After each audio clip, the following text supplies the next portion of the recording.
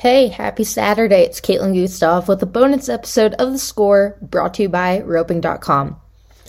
Today, we have the one and only Trevor Brazile on this episode with a roping tip, and this tip is all about new rope preparation. Everyone knows that sometimes cracking out a brand new rope can be a little intimidating, but Trevor Brazile explains how to properly stretch and prepare your rope for competition and what he likes in a rope, pulling them out of the twisty ties. So enjoy this episode.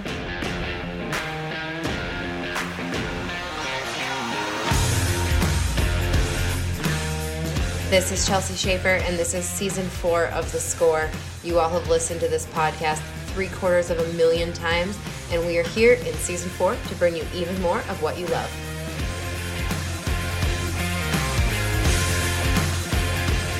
You already know that with a subscription to roping.com, you'll get private access to everything roping from legend ropers like Jake Barnes, Matt Sherwood, Clay O'Brien Cooper, Trevor Brazile, Miles Baker, Patrick Smith, and the late great Ricky Green. But did you know you'll also gain access to documentary-style horse stories? From Levi Lord's $2,500 NFR horse to the legacy of Jackal to Patrick Smith's Amigo and the up-and-coming colts in Trevor Brazile's barn, you'll get to watch the horsepower underneath some of the greatest ropers. Subscribe to roping.com today and use promo code THESCORE15 for 15% off your membership. That is capital THESCORE15 for 15% off today. Everybody has a different idea of how they prepare their rope for the jackpot. Me personally, I just take them straight out of the twisty ties and run a couple with them at home.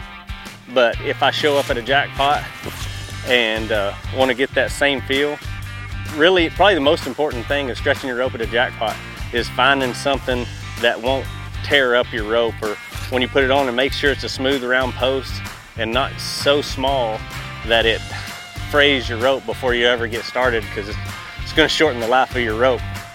But some people put it on like this.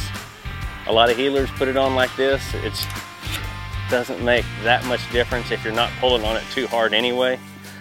But I just get back here, and I usually like start and put a little bit of rubber on it real lightly through the process, just to kind of get some of the wax off.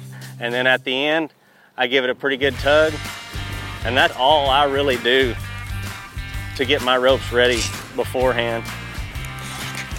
You know, some rope companies are different. If the rope is turned out like to the outside a lot, they're going to need more of a stretch.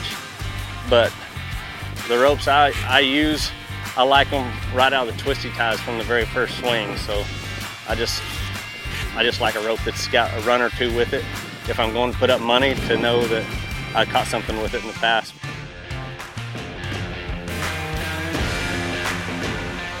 Wow, thank you, Trevor, for that advice. You guys, I hope you guys got a lot out of it. And if you're liking these episodes, let us know. Leave us a rating and review. And leave us in that review, you can tell us what you want to hear more of.